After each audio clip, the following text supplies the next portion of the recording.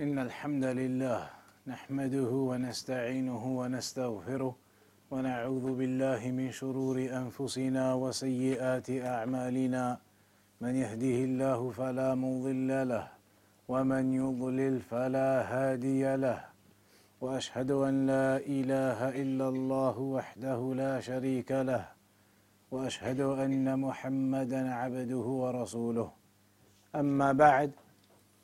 So carrying on then where we left off in Kitab al-Tawheed of Sahih al-Bukhari, we come to the narration now where Al-Imam al-Bukhari says, قال حدثنا عبد الله ابن محمد قال حدثنا عبد الرزاق قال أخبرنا معمر عن همام عن أبي هريرة عن النبي صلى الله عليه وسلم قال بينما أيوب يغتسل عريانا خر عليه رجل جراد من ذهب فجعل يحثي في ثوبه فنادى ربه يا أيوب ألم أكن أغنيتك عما ترى قال بلى يا ربي ولكن لا غنى بي عن بركتك.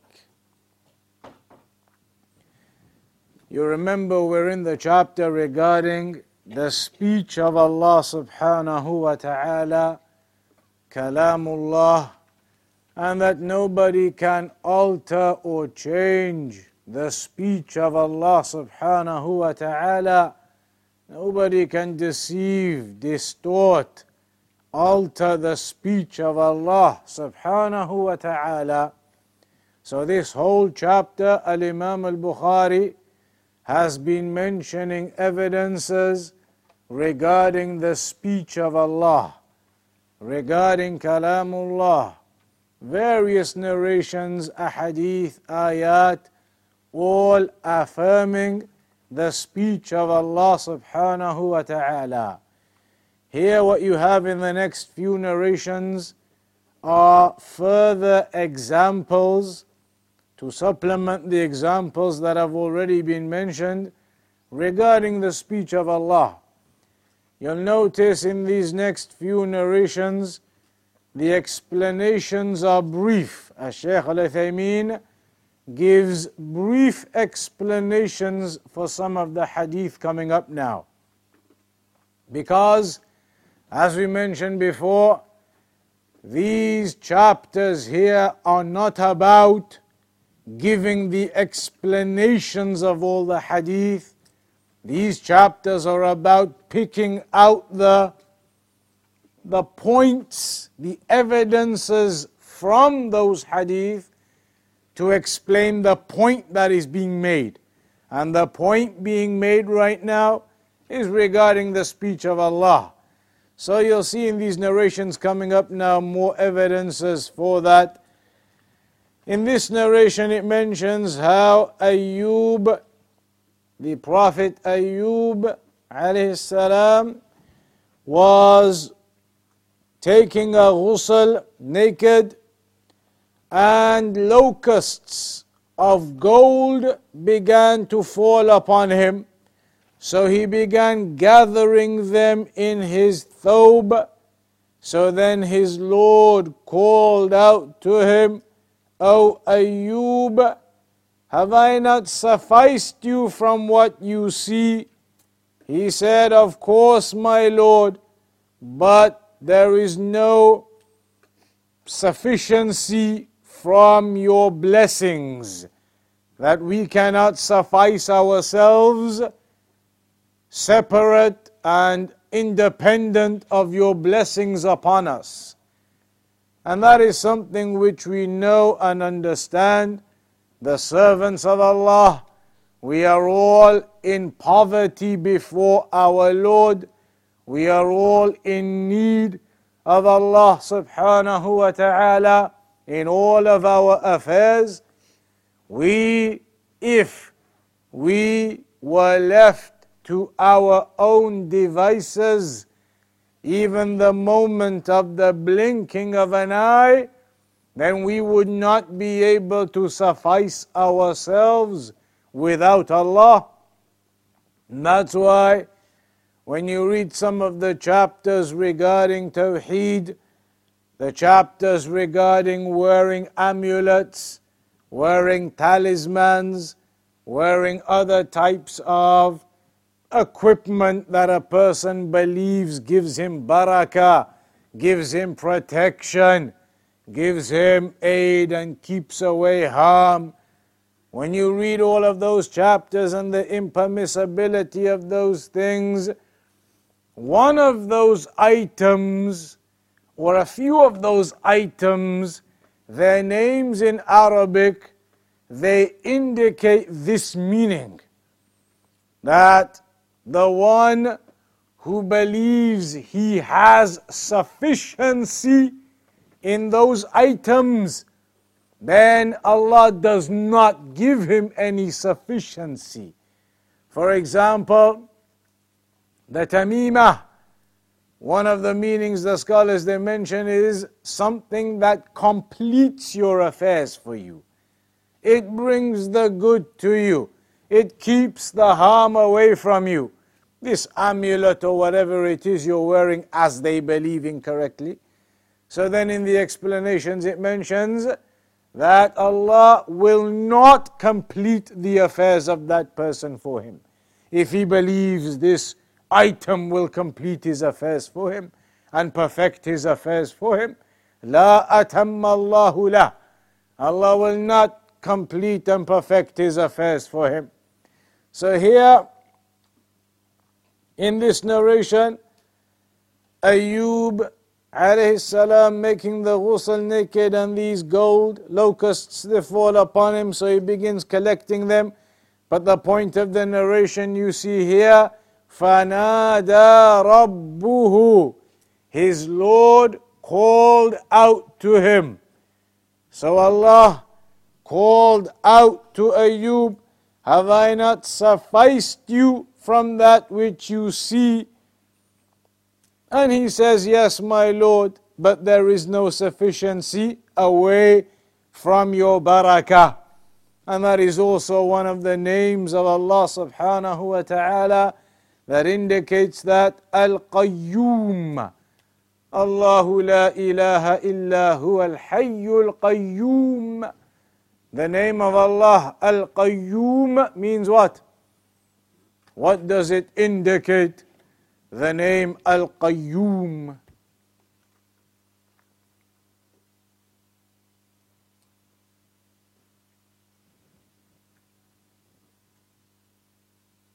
What does it mean? Al-Hayyul Qayyum. Allahu la ilaha illa huwa al-Hayyul Qayyum. You read that every day. So what does it mean?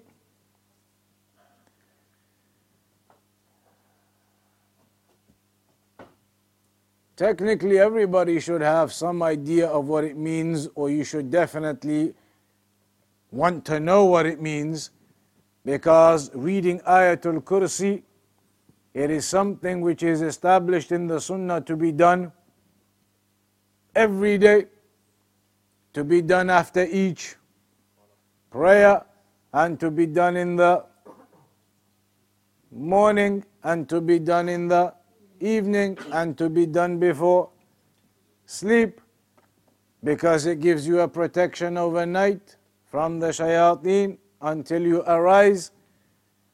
But bear in mind, all of those narrations that talk about if you read this or read that, then it's a protection for you for the day or for the night, and protection for you from this or from that. All of those narrations that mention reading certain du'as in order to then receive the protection of Allah, like Ayatul Kursi, reading it before going to sleep, and then that gives you protection overnight. The impact and the effect of that occurring is dependent upon certain factors. It's dependent upon the iman of the person, his trust in Allah, that if he recites this, he is implementing the revelation Allah has given us, and that certainly the promise of Allah is true, his iman in Allah, that Allah will certainly send protection for him overnight, absolute aqeedah and iman in that. On top of that, you've actually got to understand what it is you're reading. You have to understand what it is you're reading. It is not just a case of read Ayatul Kursi at night and you have the protection. A person is reading it and has no idea what he's reading and what it means, then that vastly takes away the impact that is mentioned. The impact of these du'as, of these supplications, it is upon you understanding what you're saying. If you don't understand what you're saying, then the impact is vastly reduced from what it is. So, Al-Qayyum is mentioned in that. Al-Qayyum, two main meanings. For the name of Allah, Al-Qayyum, that He is the one who is self-sufficient. He is the one who is self-sufficient. Allah is not in need of anyone, anything. Allah is completely self-sufficient. The second meaning, that Allah gives sufficiency to others too. Allah, He is self-sufficient, not in need of anyone or anything. But then on top of that, He is the one who provides sufficiency to the creation. Without Allah providing us that sufficiency, providing us those blessings and that mercy of Allah upon all of what we have, our sustenance, our provisions, without Allah providing us that sufficiency, we could not be self-sufficient. So Allah is Al-Qayyum, the one who is self-sufficient and provides sufficiency to His creation. So in that narration, the point was that فَنَادَى رَبُّهُ, his Lord called out to him, affirming the speech of Allah subhanahu wa ta'ala. Then after that, Al-Imam al-Bukhari mentions the famous hadith that many will be aware of. قال حدثنا إسماعيل قال حدثني مالك عن ابن شهاب عن أبي عبد الله الأغر عن أبي هريرة أن رسول الله صلى الله عليه وسلم قال يتنزل ربنا تبارك وتعالى كل ليلة إلى السماء الدنيا حين يبقى ثلث الليل الآخر فيقول من يدعوني فأستجيب له من يسألني فأعطيه من يستغفرني فأغفر له. That the Prophet ﷺ said, our Lord descends every night to the lowest heaven when the last third of the night remains. And then He says, who is calling upon me and I will answer them? Who is asking of me and I will give them? Who is seeking forgiveness from me and I will forgive them? This is a hadith indicating that Allah subhanahu wa ta'ala descends to the lowest heaven, to the earth, every night in the last third of the night, when the last third of the night remains, and then says, who is calling upon me and I will answer them? Who is asking of me and I will give them? Who is seeking my forgiveness and I will forgive them?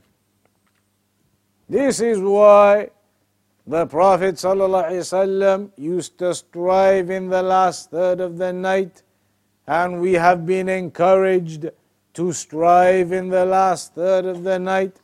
It is one of the times that is blessed, one of the times where the dua is more likely to be answered. A time for prayer, a time for dua, a time for obedience and worship. It is a blessed time that a Muslim should strive to take advantage of. So in the hadith, it mentions that Allah descends, وَفِيهِ قُوَّةُ الرَّجَاءِ. وقد شرحه شيخ الإسلام ابن تيمية رحمه الله في كتاب مستقل شرحا وافيا. There is a book by Shaykh al-Islam ibn Taymiyyah, an independent small book, where he explains this hadith. Explains the hadith of Allah descending in the last third of the night, and that it's a time where the dua is more likely to be answered. So in the narration it mentions يَتَنَزَّلُ رَبُّنَا, and in another wording يَنزِلُ رَبُّنَا. And it says تَبَارَكَ وَتَعَالَى. What does it mean when we say Allah تَبَارَكَ وَتَعَالَى? What does تَبَارَكَ mean? Allahu تَبَارَكَ وَتَعَالَى. That Allah subhanahu wa ta'ala is plentiful in His barakah, that Allah is plentiful in His barakah, and that barakah arises with His name, and that is one of the meanings of saying Bismillah, in the name of Allah. You are seeking barakah in your affair, you are seeking barakah in what you do, so you begin it in the name of Allah. And as for saying Ta'ala, Allahu Ta'ala, that Allah is the Most High, meaning the Most High from any deficiencies, any shortcomings, any faults, that Allah is far removed and the Most High from any deficiency or shortcoming. Allah has no deficiencies or shortcomings. He is the Most High in every regard. So يَتَنَزَّلُ رَبُّنَا إِلَى السَّمَاءِ الدُّنْيَا, that Allah descends to the lowest heaven. And we've mentioned before that there are different levels of these skies of the heavens that go up. And so Allah descends to the lowest heaven, to this earth, كل ليلة إلى السماء الدنيا حين يبقى ثلث الليل الآخر. And that occurs in the last third of the night, the few hours before Fajr, in the final parts of the night.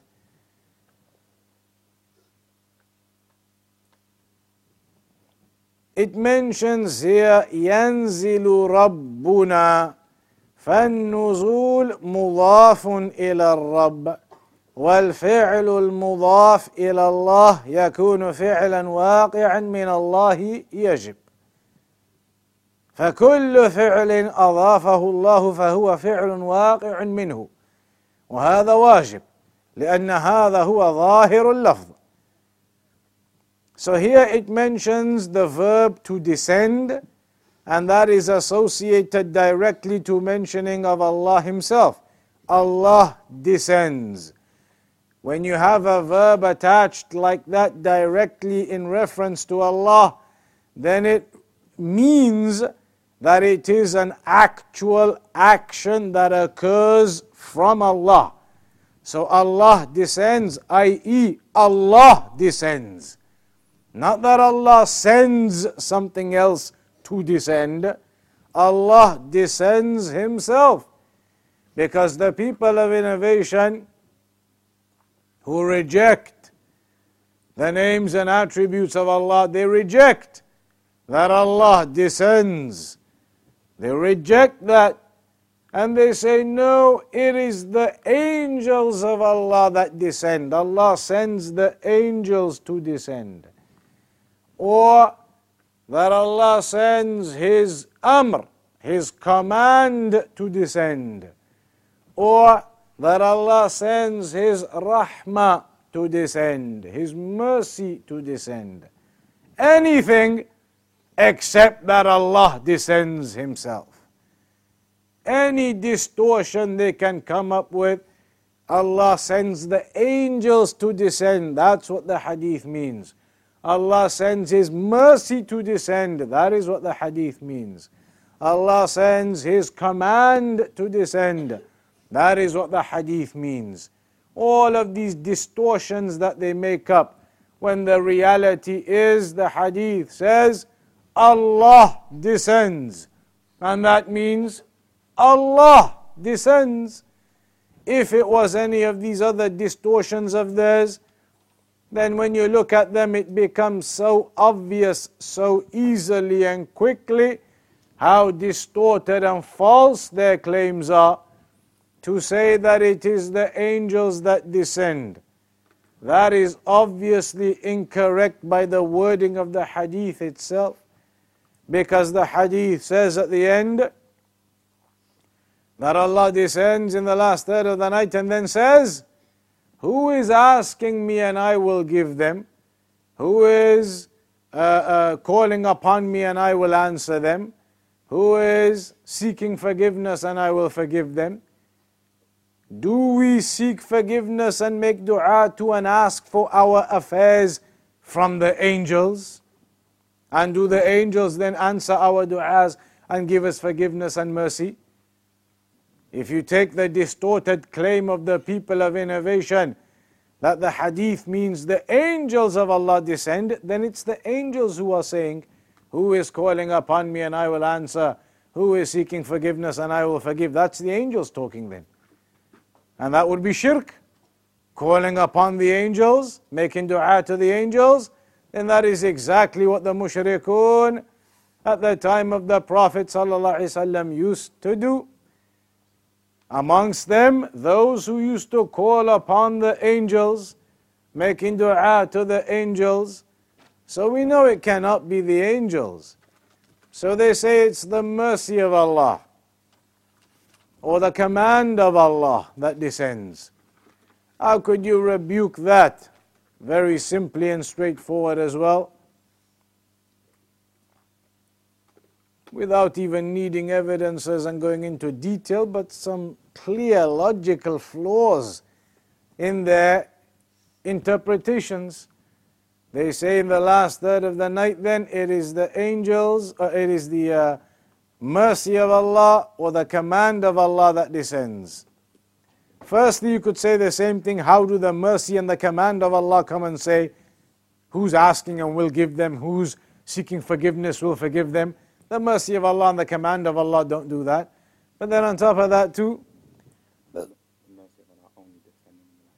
so the scholars, they said, if you claim that the meaning here is the mercy of Allah descending, then does that mean Allah only has mercy upon us in the last third of the night? The rest of the night and the rest of the whole day, no mercy of Allah is coming upon us? We would not survive. No mercy of Allah upon us the whole day, the whole night, except the last third only? That's the only time Allah sends His mercy upon us? That cannot be. The command of Allah only comes in the last third of the night, no command of Allah occurring the rest of the time? Allah is the one who controls all of this universe, all of the affairs and everything that occurs. To claim that the command of Allah comes only in the last third of the night, or the mercy of Allah, despite seeing the mercy of Allah in every moment, everywhere, you claim that it's only the last third of the night that the mercy of Allah comes. Clearly these are distortions and these are false. So it is Allah that descends in the last third of the night. Then there is an issue that some of the people they bring up. Previously we've discussed that Allah is where? Where is Allah? Fi sama, that Allah is above all of the heavens, all of the creation, above the arsh, the throne. So now we're saying that in the last third of the night Allah descends to the lowest heaven. And we've said before that Allah is above all of the creation, above the throne. So what do some people then say? They will say, does that therefore mean that when Allah descends in the last third of the night, the throne is now vacant? That is their intellect and what it brings. That if Allah is above the throne, but then in the last third of the night Allah descends to the lowest heaven, then is the throne at that moment empty? So if somebody says that, Shaykh Al-Uthaymeen answers that we say to this person, this question of yours is a bid'ah. This question of yours is a bid'ah. هذا السؤال بدعة. لو كان هذا من الدين أي لو كان علمنا بكونه يخلو منه العرش أو لا يخلو من الدين يخلو منه العرش أو لا يخلو من الدين لكان ذلك مبينا قبل وفاة الرسول صلى الله عليه وسلم. The simple answer is, our religion is based upon what sources of knowledge? The Quran, the Sunnah, upon the understanding of the Salaf of this Ummah. Quran and Sunnah with the understanding of the Salaf of this Ummah. And that point is critical because it distinguishes Ahlul Sunnah from Ahlul Bid'ah. Ahlul Bid'ah, the people of innovation, they all claim Quran and Sunnah.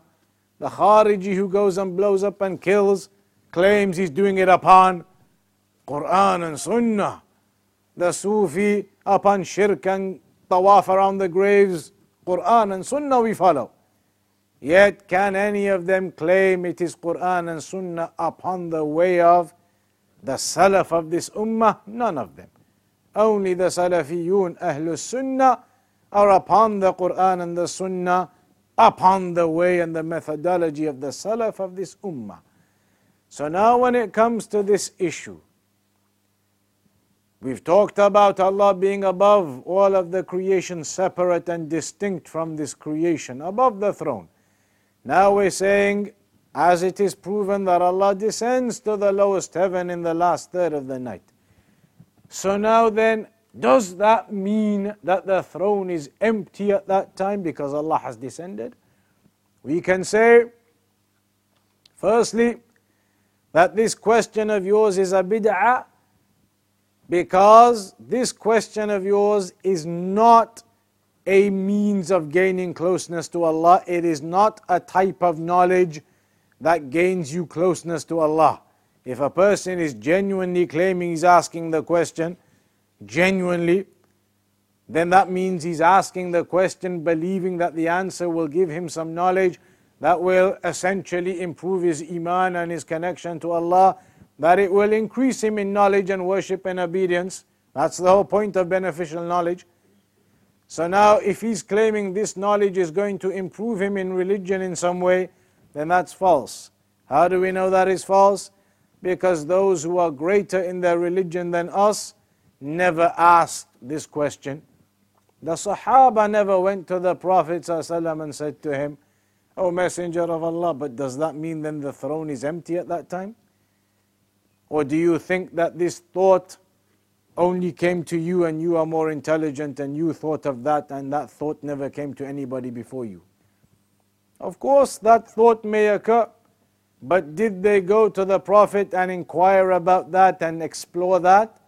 No, they did not. That indicates something to you. The Sahaba were the most keen and the most striving in finding out about the details of their religion. They would not let something pass. They would go to the Messenger of Allah and inquire about the affairs of their religion. The fact that they did let certain issues pass and they never went and asked the Prophet ﷺ is important, and it's a point of evidence. It shows that they understood and they knew that this particular point is not a point of religion. It is not a point that we need to go and ask about and delve into and explore. It is not a point of religion. It is not a point that we are required to know to gain closeness to Allah. That's why they didn't go and inquire about certain affairs. And that is a point to be made. If anybody says, no, that's not logical, maybe they wanted to know but they just didn't ask. Maybe they were shy. Maybe they were this, maybe they were that. Those are accusations against the Sahaba you cannot make. You cannot make accusations against the Sahaba that they wanted to know about something but they just didn't go and ask because of this, that, the other. You're accusing the Sahaba of something that they are free of. The Sahaba, they went and asked when they wanted to know or they needed to know about their religion. You cannot accuse them of purposely not asking about something religious, even though they knew they wanted to know and they wanted to ask, but they didn't ask. That's an accusation against the Sahaba. They didn't ask because they knew they didn't need to go and ask.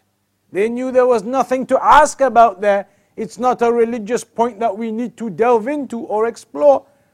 It's not something that Allah has given us knowledge of or that we are held accountable upon in terms of our religion and iman. Is the throne empty or not? So they knew that, and that's why they never went and asked. Not because of shyness or anything else. Look at the examples of the female companions. Aisha radiallahu anha, she mentioned about them. The female companions, the Ansar, the women of the Ansar. Ni'ma nisa al-Ansar. She said, how good are the women of the Ansar. لم يكن يمنعهن حياؤهن من أن يسألن عن أمور دينهن. Their shyness never used to prevent them from asking about the affairs of their religion. And that is in relation to them going and asking about their periods, asking about the blood which falls onto their clothes from their periods, intimate affairs. But they knew these affairs have a direct connection to their ibadah, to their worship, to their purification, to the acceptance of their prayer, etc. So they knew they have to ask. So they would go and ask about these intimate affairs. Maybe they would ask via another who would go and ask.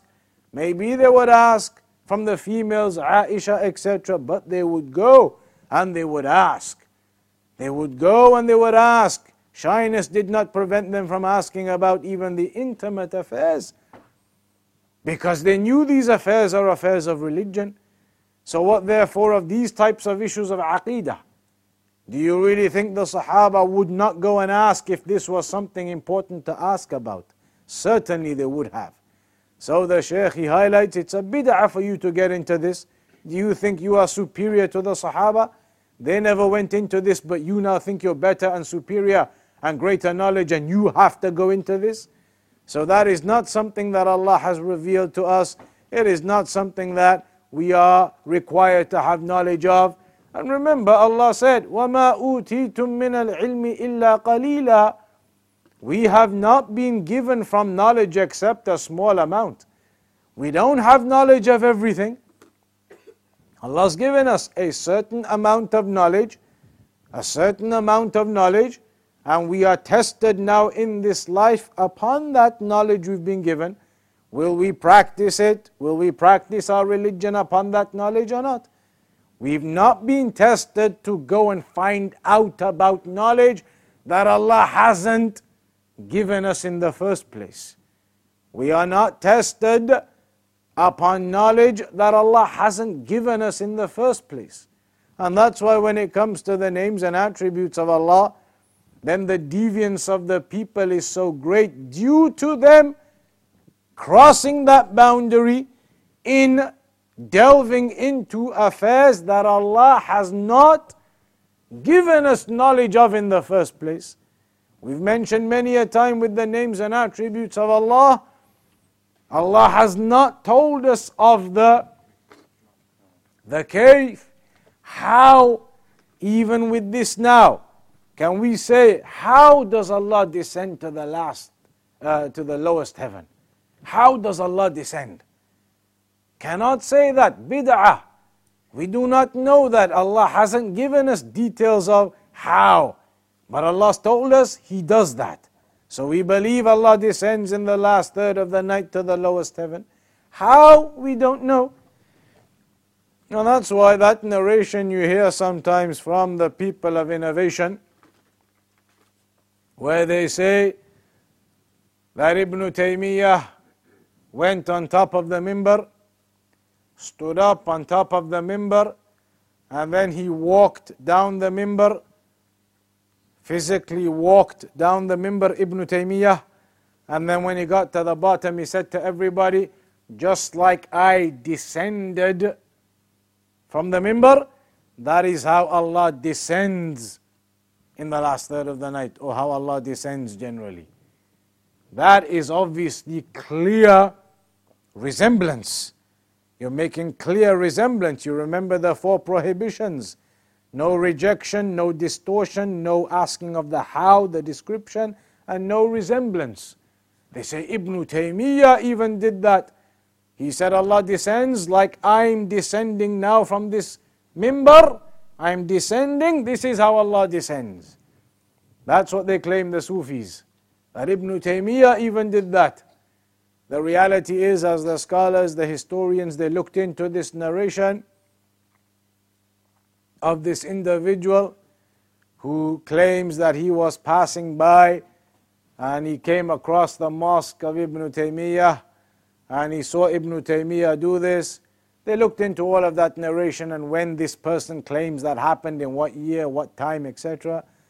And they discovered that at the particular date stamp, the time and the year this individual claims to have seen Ibn Taymiyyah coming down the minbar and claiming that Allah descends just as I descended, that time, the date, the year he claims to have seen Ibn Taymiyyah do that, Ibn Taymiyyah was actually in prison at the time. He was in prison at the time. So it showed absolutely blatantly the lies of this individual making these claims against Ibn Taymiyyah. He never saw Ibn Taymiyyah do that, because at the time he himself says he saw Ibn Taymiyyah do that. At that time Ibn Taymiyyah was in prison. So these are lies that they make. We believe Allah descends to the lowest heaven in the last third of the night. We believe that it is Allah Himself, not the command or the mercy or anything else. We don't go into saying, does the throne become vacant then? And neither do we go into saying any other type of speech, philosophical speech. And we've mentioned some of these examples before, where some people may begin to say, this can't be that Allah descends in the last third of the night, because somewhere in the world is always the last third of the night. Right now, we're in the first third of the night. But somewhere across the world, somewhere to the east of the world, right now they will be in the last third of the night, because they've already gone past the time zones, everybody's aware. You go across and they've already ahead of us. They are several hours ahead of us. So somewhere across on that side of the world, there'll be a strip of countries who are already right now in the last third of the night. And that last third of the night is continuously moving around. Always the last third of the night somewhere in the world. Absolutely. So then the people of innovation begin to say, then how does that work? Last third of the night is always happening somewhere. Does that mean therefore that Allah is always descending and so Allah is never above? Again, all completely philosophical type of speech that the shaitan has whispered to them to confuse them beyond the texts. The texts, they tell you that Allah descends. So when it's the last third of the night for us here, We know at that time it is the time of dua, the time of prayer, the time where the dua is more likely to be answered, when it's the last third of the night here in our time zone. We know that, and we believe in that, and that's our aqeedah. But as for the philosophers and the people who have fallen away with their minds, then they go into all of this philosophy which the shaitan whispers to them, taking them away from the reality of the texts. What's clear for them, that you need to be worshipping in the last third of the night, and your prayer is more likely to be answered, your dua more likely to be answered. They ignore all of that with their philosophy.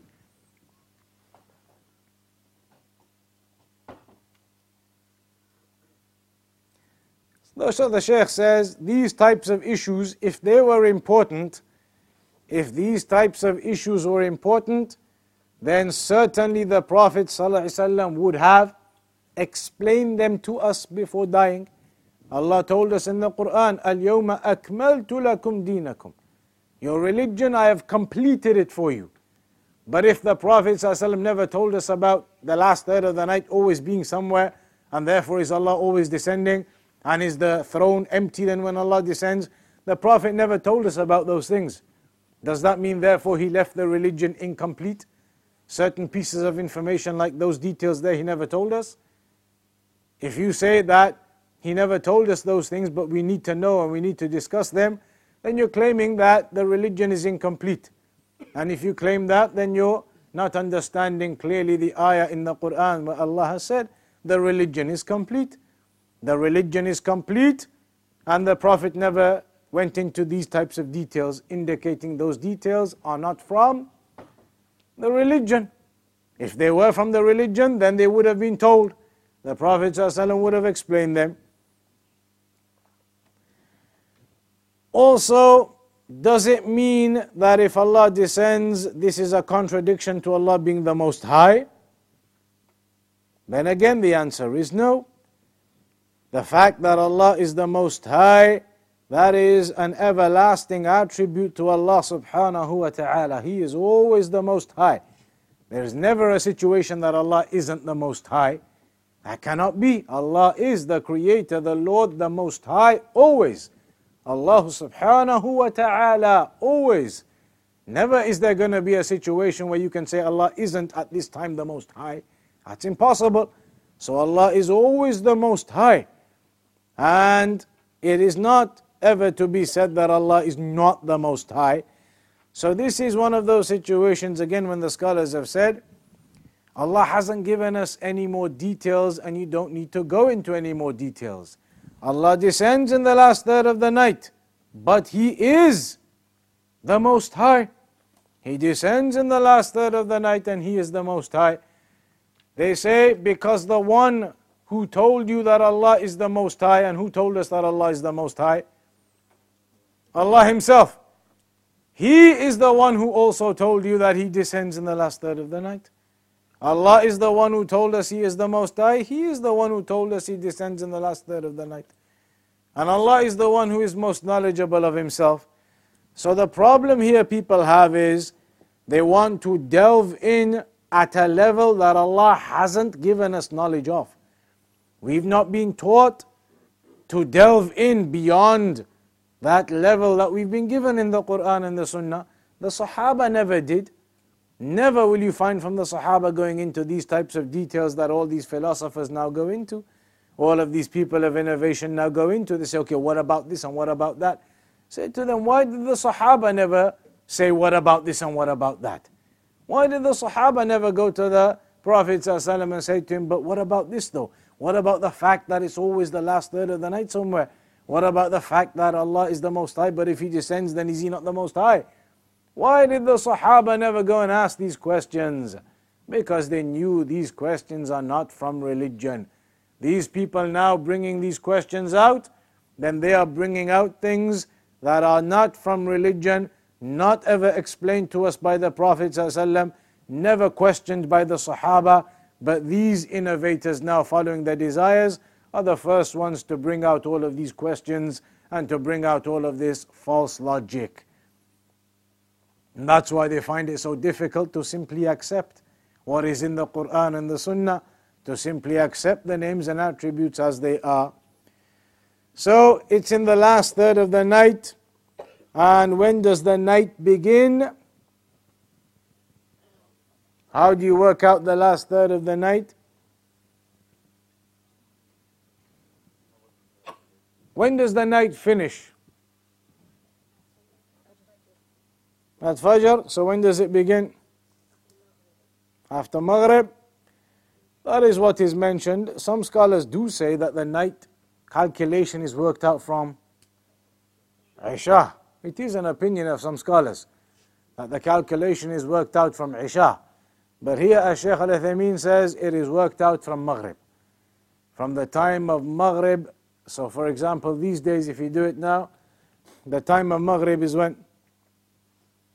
Exactly what you have these days now, 6:30 let's say. Time of Fajr, 5 a.m. So, do the maths. How many hours is that from Maghrib to Fajr? 10 and a half. 6:30 to 5 a.m. 10 and a half. So now you have to divide 10.5 by 3.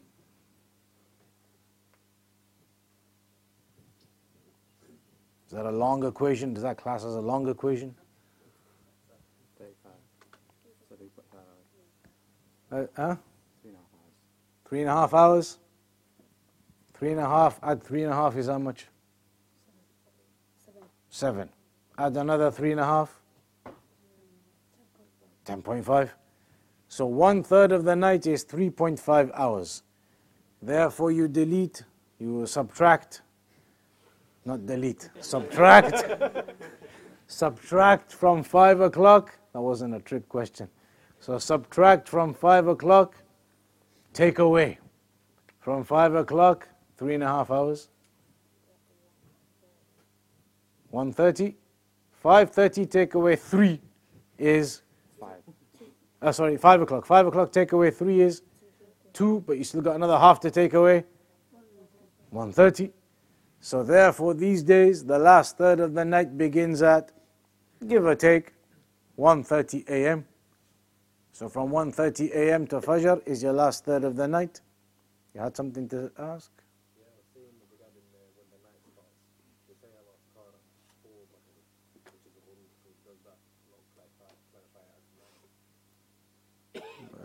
What clarifies at night? What do you mean?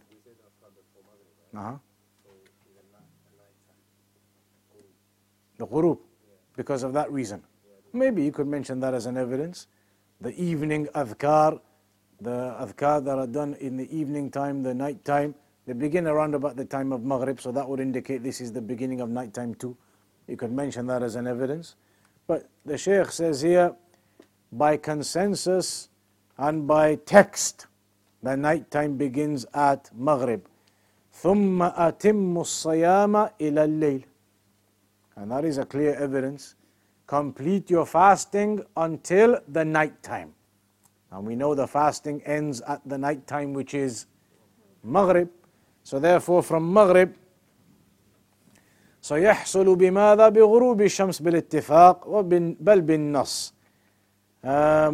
And there are other evidences too. إذن ابتداء الليل من غروب الشمس ولا إشكال فيه. لكن انتهاء الليل. There is also an issue though. If we now agree that the beginning of the night is Maghrib, when is the end of the night? Is it, as we've just said on that calculation, when Fajr time begins? Or is it actually at sunrise, which would be 6:30 or something these days? So that would change the calculation then. That would mean the last third of the night begins a little bit later than the 1:30 we worked out. So when is the end? ابتداء الليل من غروب الشمس ولا إشكال فيه لكن انتهاء الليل بطلوع الفجر أو بطلوع الشمس. الجواب أما فلكيا فإن الليل ينتهي بطلوع الشمس. If you're looking at it from the perspective of day and night physically, then physically the day starts at sunrise and that's when the night ends. Now sunrise begins. If you're looking at it like that, that's how it is. لأن الشمس ما دامت مواجهة للأرض فهو النهار فإذا اختفت فهو ليل. So physically, when the sun comes up, that's when night has now ended, light appears, sun comes up, day starts. So in that sense, nighttime finishes at sunrise, in that sense. But Islamically speaking, then we say that the night ends at Fajr time entering. Fajr time entering. But the question still is, here, are we taking the physical timings, sunrise, or the Islamic understanding of the day which is at Fajr time? نقول هذا ينبني على قاعدة معروفة وهي أن خطاب شرع ينبني على المصطلح الشرعي أي على الحقيقة الشرعية. So basically the Shaykh says, these texts, they are all placed into the context by default of Islamic understanding of things. So Islamically the understanding is that it is from the beginning of Fajr time, not at the actual time of the sunrise. So therefore, we simply work out the equation as we did from sunset to Fajr time entering, divide it by 3 and take away that third from the Fajr time entering, and that is your last third of the night. That obviously means that the last third of the night will be a different period of time in winter and a different period of time in summer. It will be longer in winter, the third, and it will be very short in summer, and that's okay, nothing wrong with that. The last third of the night will be different lengths and at different times in different months and different seasons. So the purpose of this narration again is what? The speech of Allah.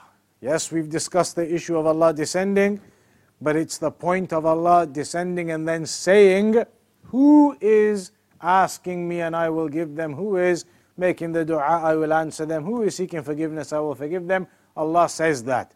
So it's an affirmation of the speech of Allah subhanahu wa ta'ala again. We'll round off on that for today then. And that takes us to maybe 4/5 of the book, 80%. Maybe an optimistic 80% of the book, 3/4 at least, 75%. So inshallah ta'ala, next week, as you know, is the Liverpool conference. So this class is again going to be a week off. Next week, the Liverpool conference beginning at Dhuhr time, 1 o'clock. There's going to be lectures all day, there's going to be telelinks, there will be stalls outside, a proper one-day conference event.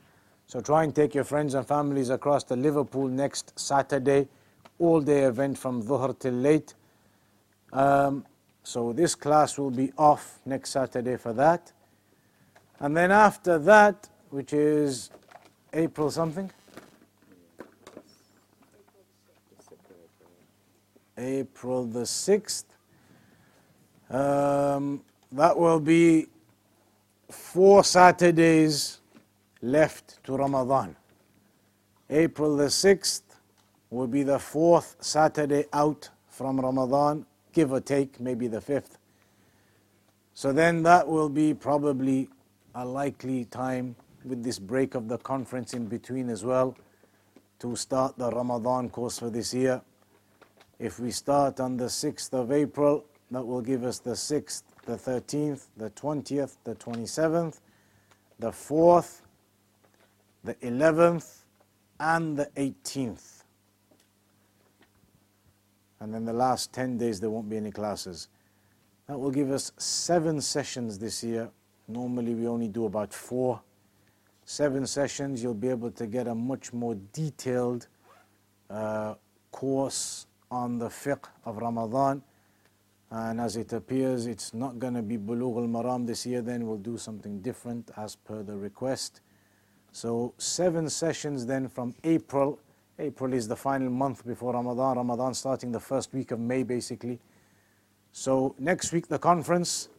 The week after that, we'll come back and we'll start off on the Ramadan course. Final 4 weeks leading into Ramadan. All of the various rulings about Ramadan, what you can do, what you can't do, the different laws of Ramadan, detailed understanding of the fiqh of Ramadan. So that will be from the 6th of April, inshallah ta'ala. And by then, it's going to be after Maghrib. The times change, what happens? So Maghrib will then be an hour later. So the class will be after Maghrib then in those days. But keep in touch with the social media and things and whatever else to find out what time the class is going to be on April the 6th. So April the 6th we'll start with the Ramadan course, inshallah ta'ala. So again, invite your friends, family, others who don't regularly attend. They can attend that 4-week course leading into Ramadan, because the more a person has knowledge of what he's doing of his worship, the better you can do that worship. A person has knowledge of Ramadan and fasting and the rulings, the halal, the haram, the laws, then you'll be in a better position when it comes to Ramadan. You'll have a better understanding of what you're doing and why you're doing it. And you'll gain a lot more benefit from Ramadan by doing a course, learning about Ramadan and the details of it and the fiqh of it. You'll gain a lot more out of Ramadan by having that knowledge than somebody going into Ramadan blindly just not eating from Fajr to sunset and that's it. Ramadan isn't about just not eating from sunset to sunrise to sunset. There's a lot more to Ramadan, a lot more understanding and fiqh of Ramadan. So inshallah ta'ala from the 6th of April we'll start doing that, and we'll have at least 7 sessions inshallah ta'ala. So we'll round off on that for tonight then. Wa sallallahu ala nabiyyina Muhammad wa ala alihi wa sahbihi ajma'in.